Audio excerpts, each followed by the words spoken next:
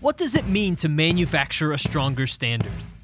At DeGeest Steelworks, it means to solve challenges and help manufacturers achieve more through our people, our technology, and our belief that anything is possible.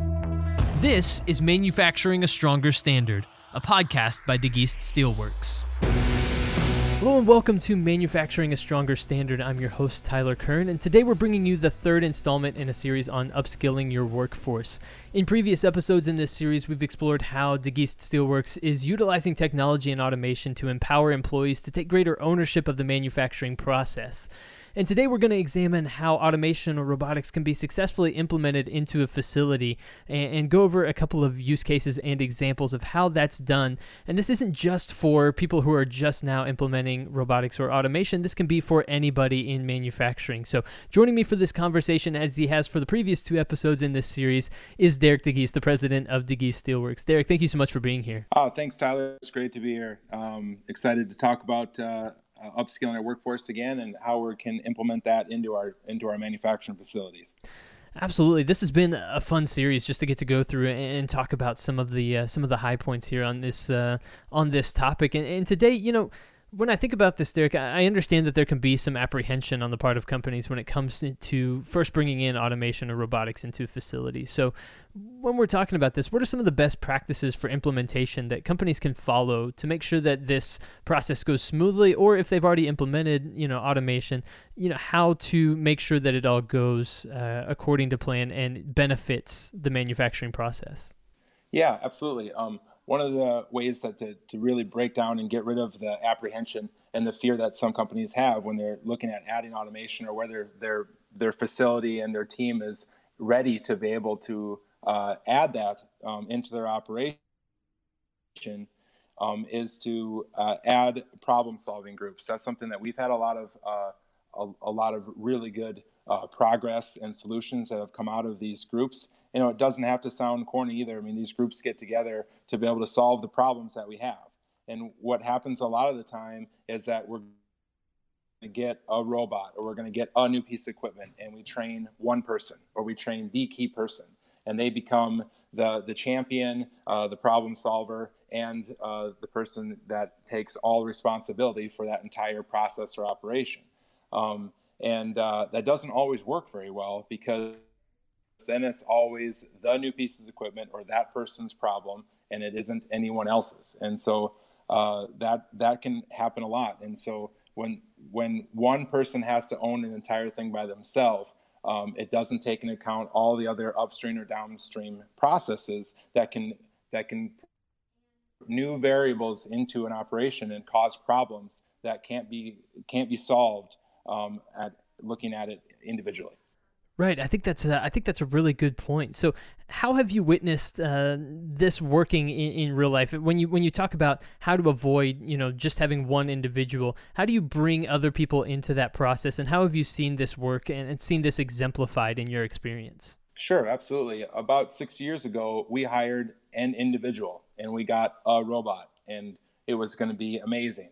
We read all the stuff about robots and automation, and I repeated it right as I was reading it from the magazines, and it was going to be the most amazing thing ever, and all this was going to be really fantastic. And we got our first welding robot in, and we had tacked parts. We used fixtures when we tack up our parts for welding, and so we tacked up our parts, we put it up on the robot, we made a program, and it looked absolutely beautiful, and then the next time we did it, it looked terrible. It's the robot's fault. The robot had a problem. So we redo it and get it through again. We get it working. And next time, something else was wrong. And then the robot had a problem again, or the robot's fault, and it's not my problem, or someone else is upset because I got to help clean it up or fix it while we're trying to keep it going. We kept chasing our tail.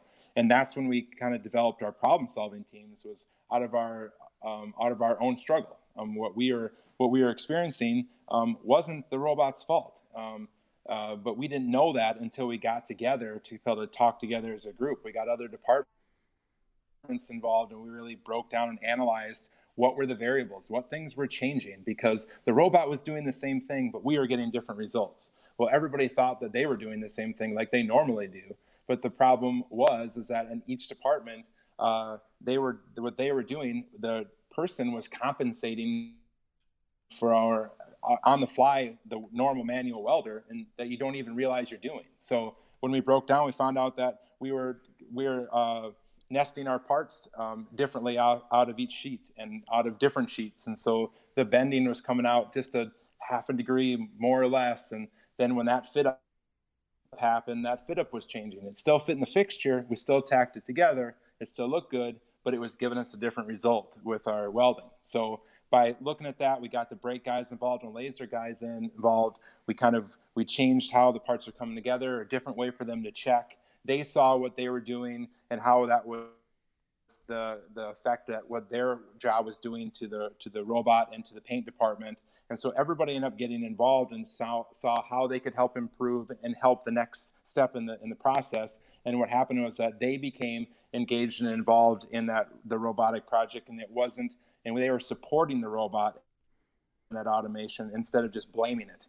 Yeah, that's a really good point. And I think what that creates is that holistic approach throughout the entire manufacturing process, where everyone understands the form, the function, and what is being asked and what is being required. And I think that really brings about a total team mentality, but then B, successful results, right? And so talk a little bit more about that importance of that holistic approach to the manufacturing operation and the benefits of that.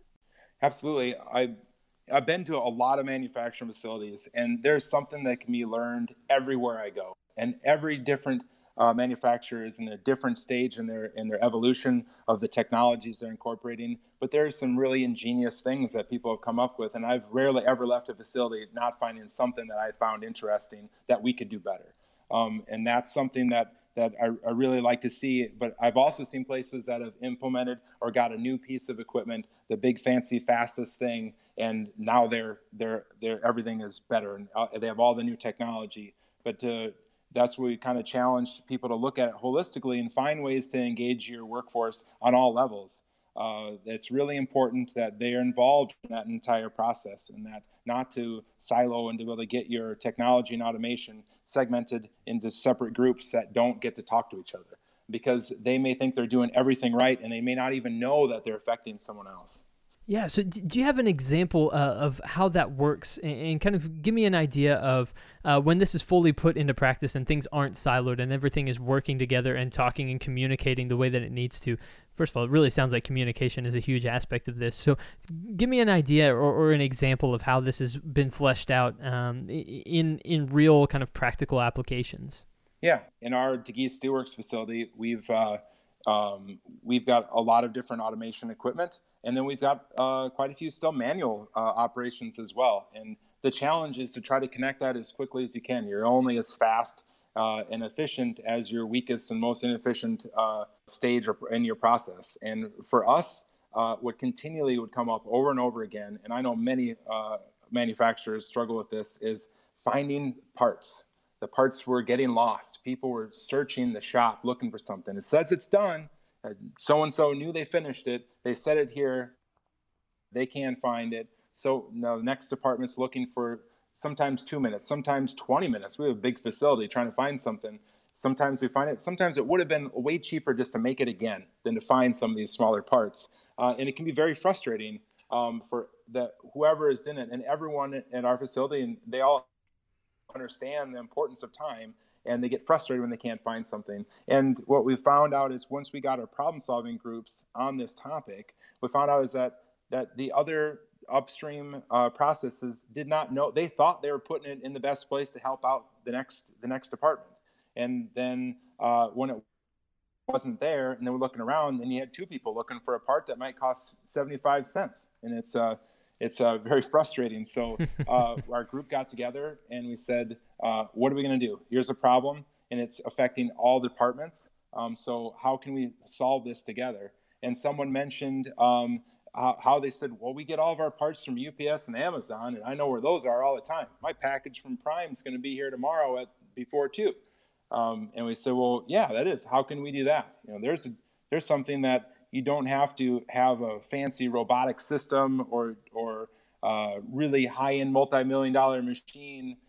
This is something that's a scanner. And so how can we use these scanners? So our teams got together and we came up with a way to use the barcodes that we already have on our prints. And then we created barcode locations everywhere in the shop. And then as our departments started using these, then they would have to ask where they're going to go because we don't have a location in this certain area. And the other downstream department then decides and works with them to find that location so that everything has a place. So now over the last year or so, we've used this, but we used it right out of the chute when it came out, and it just kept growing. We added new locations throughout our shop until our entire shop is marked so that anything that gets sat down has a location. So that automated that entire process so that we have eyes on everything in our shop. And then it also streamlined it, and people were able to work together. And now what used to take, I don't want to even think of how long we probably searched per week looking for parts, trying to be efficient. Now it just happens automatically, and people are using it by just clicking, shooting a scanner on a print, which they already had in their hand when they set it down where they're at. And it was a very powerful, massive time-saving, problem-solving solution that our team came up with together. It's an entire shop. Everyone was involved, everyone had a touch point, and everyone owns that solution. Yeah, and we talked off the top just that this can be implemented by people that are now implementing robotics and automation into manufacturing facilities, but also for companies that have maybe done this in the past, but have felt like this wasn't necessarily successful for us, or we're still not being as efficient as we'd like to be. How can you speak to that particular issue, to those people, to those companies that are trying to work through how to best make this work for them, even after they've already implemented robotics and automation? How can you kind of speak to that a little bit more? Sure. You're exactly right there, Tyler. This isn't just for newcomers that are thinking about getting automation or thinking of their first robot or getting a new piece of equipment. This can be used by any manufacturer at any level, and a lot of them already do this in some sort of way as well. But be able to engage your workforce, to be able to have ownership in the solution and be able to voice their frustration or see things. You have more eyes on problems. You see your blind spots because you're not relying on a couple key people to solve every problem. And so an example of that for us is with our company Lesta USA, our robotic paint system.